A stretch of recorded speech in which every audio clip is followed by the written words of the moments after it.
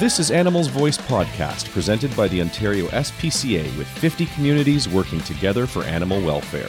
We've got another great show for you on the way, so put your paws up, sit back, relax, and enjoy the show.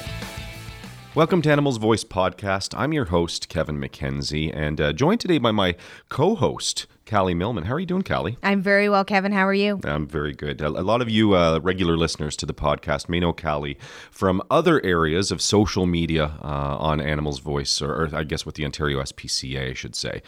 Callie, you do appearances on The Social. You're all over the TV. I feel like I'm constantly seeing you on television, radio appearances, and you do so much for us here at the Ontario SPCA. It's awesome to have you as co-host. Thank you very much, Kevin. I'm happy to be here. And today, our guest on Animals Voice that we're joined by is Dr. Nicole Colapinto. How are you? I'm doing very well, thank you. We're pleased to have you. You're a technical services veterinarian from Merck Animal Health. Yes. And we wanted to have you on today to talk to you about ticks in Ontario. I knew that there was a tick issue in Ontario when my daughter became frightened repeatedly after she would take our dogs into the backyard and come inside and say, "Daddy, is this a tick? Daddy, is this?" And so I knew there was a lot out there about ticks this year. So it seems like a timely time frame to have you on and talk about this. So I guess tick populations in Ontario have been expanding this year, haven't they?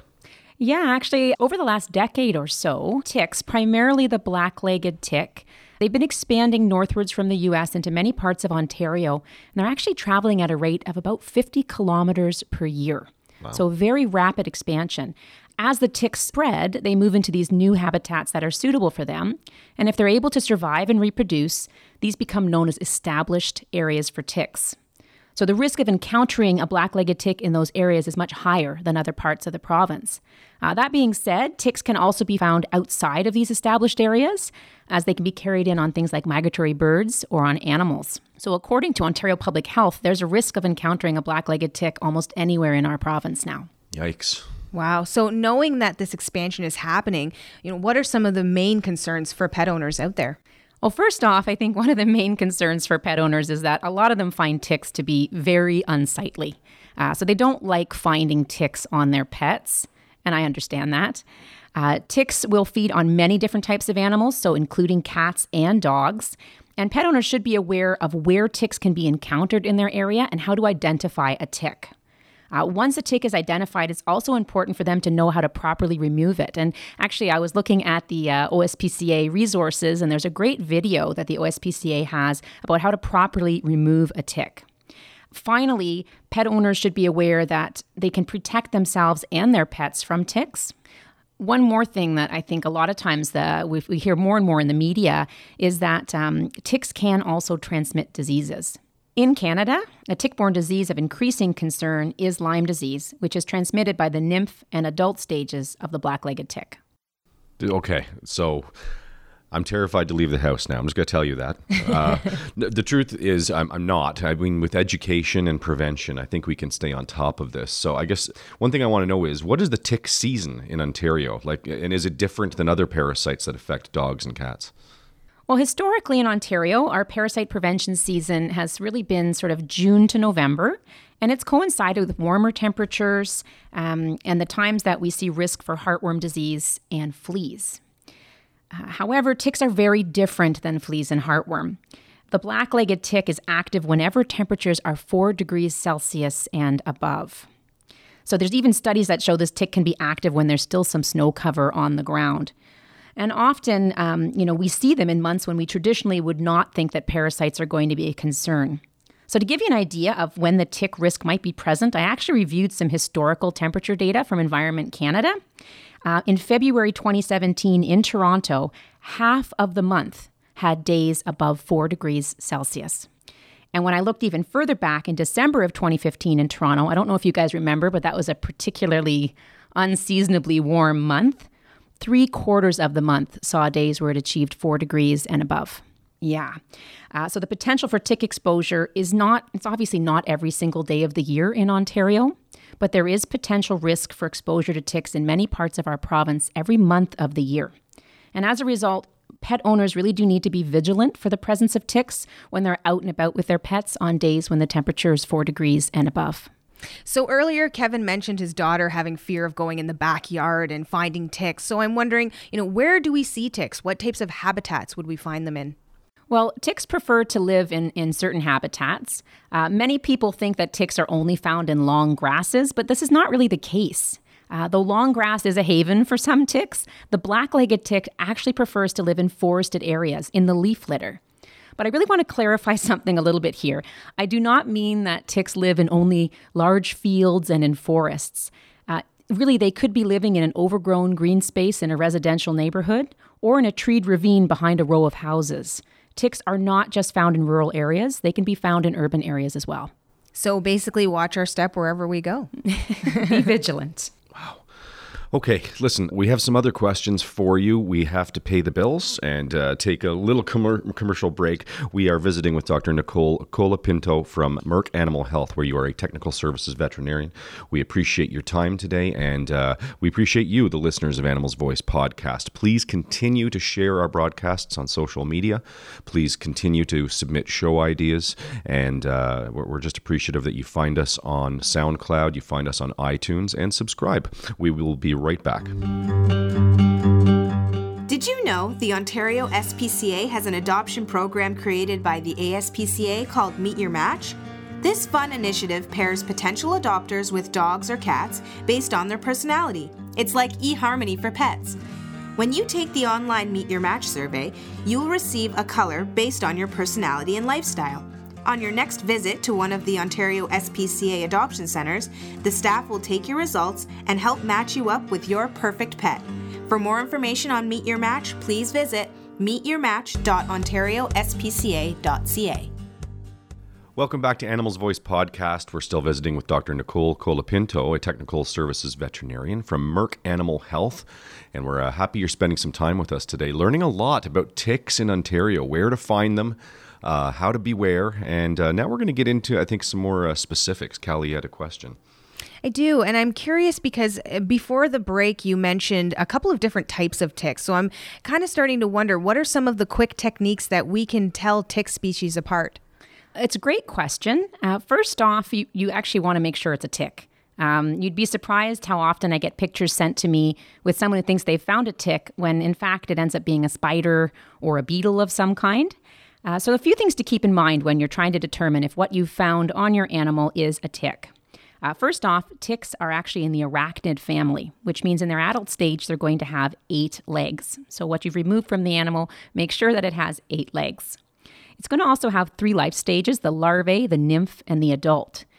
All of these stages are quite small. So to give you an example, the nymph is about the size of a poppy seed for the black-legged tick, and the adult black-legged tick is about the size of a sesame seed. So we're looking at about 3 millimeters in size before she's taken a blood meal. And even fully engorged with blood, they might only be about a centimeter. So they're very small and they're very hard to see.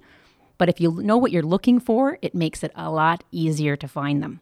So once you've determined that it's a tick that you have found, we can actually tell what type of tick it is. There are dozens of different tick species in Ontario, but based on passive surveillance work, about 90% of the ticks you're going to encounter are going to be one of 2 species, either the American dog tick or the black-legged tick. So how do you tell these guys apart? Well, there's 2 simple things you can look at. One of them is you're going to look at the hard area or plate right behind their mouth part called the scutum. And you're going to look at the mouth parts of the tick itself. So when you look at the dorsum or the top of the tick, you're going to see this hard plate behind the mouth part, which covers in the female tick about 1/3 to 1/2 of her back when she's unfed. The area that's not covered is actually what's going to expand with blood and eventually with eggs before she lays her eggs. On the male tick, that hard plate or scutum, it actually covers his whole back because he doesn't need room to expand like the female. So if the plate or that scutum is brown and white, and if the tick has short, rounded mouth parts, you're likely dealing with an American dog tick. This tick does not transmit Lyme disease.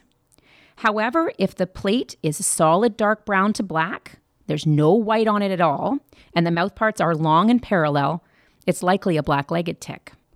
Another thing you can consider is actually when the tick is found. As I mentioned, that black-legged tick likes to be active anytime temperatures are above 4 degrees Celsius, or actually 4 degrees Celsius or above. So they can really be found any month of the year, whereas the American dog tick prefers to be active between March and September in Ontario, with peak numbers in May and June.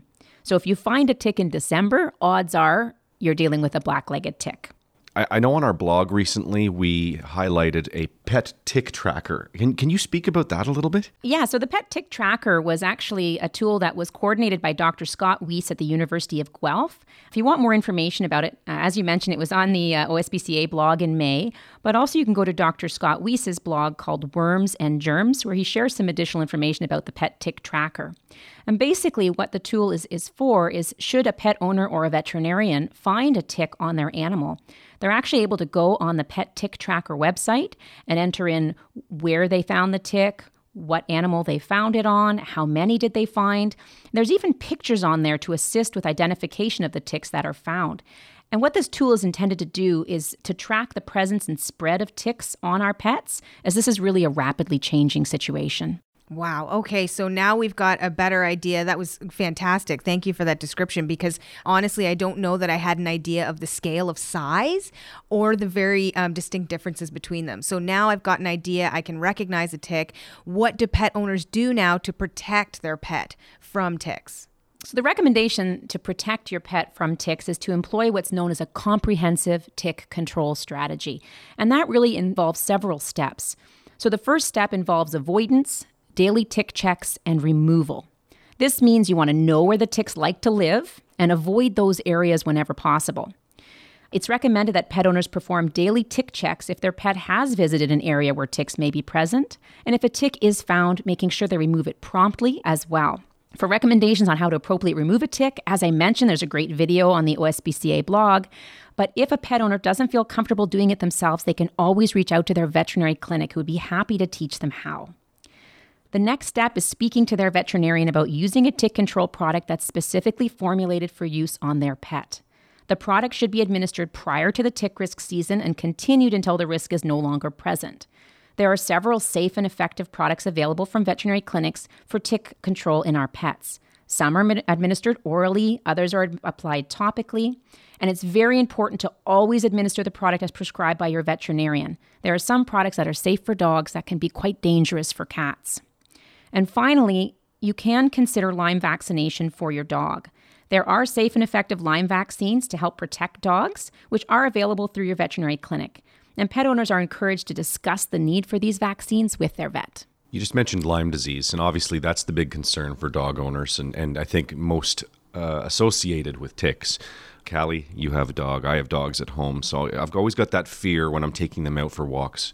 Geez, I hope we haven't encountered ticks, and if so, geez, I hope they don't have Lyme disease. So I guess what I want to know is, if pet owners are listening and trying to learn about this, what am I looking for to see if my dog may have contracted Lyme disease? And if I believe it has, what do I do? Great question. So Lyme disease in our dogs, it usually presents about 2 to 5 months after an infected tick has fed on a dog. And the clinical signs that may be present include things like a shifting leg lameness, so a lameness that moves from one leg to the other, painful joints, fever, decreased appetite, and decreased activity level.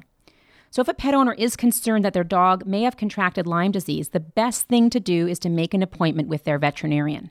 The veterinary team will collect a detailed history, they'll perform a physical exam, and they can even perform tests to determine if the pet has been exposed to Lyme disease.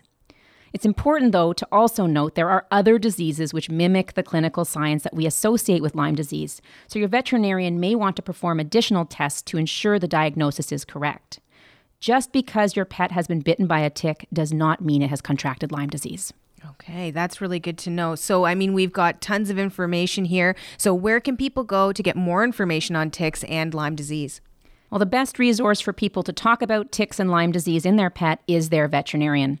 The veterinary team can talk about tick risks in their area, the need for comprehensive tick control, and the safe, effective, veterinary-approved tick products for our pets.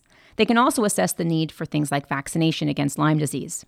If you want to do some research on your own, some additional information can be found at the Public Health Agency of Canada website, where they have some resources regarding ticks and Lyme disease across our whole country. Provincially, Ontario Public Health has information on Lyme disease in Ontario, and they create a map of Lyme disease risk areas in the province, which is updated on an annual basis. And finally, I always encourage people to reach out to their local public health agencies, such as Toronto Public Health, as they may be a source of information for tick risks and Lyme disease in your local area. So in review, you're telling me to stay indoors from June until November, and if it's above 4 degrees, that's what you're saying? No, not at all. Oh, I've missed the point entirely, haven't I? You know what? Ticks are a reality for us now, and that's going to be an increasing concern over time as they continue to expand.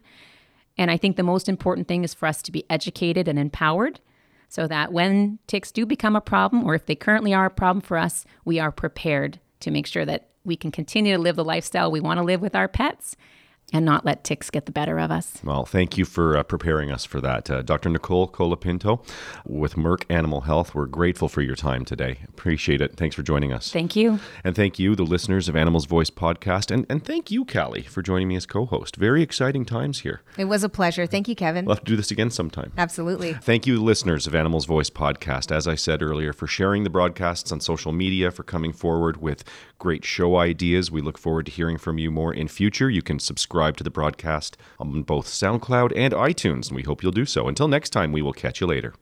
Thank you for joining us for another edition of Animals Voice podcast. Don't forget to check us out on Facebook, Twitter, and at our website, ontariospca.ca. Animals Voice podcast is a production of the Ontario SPCA. The Society would like to thank all our supporters. Together, we are the Animals Voice.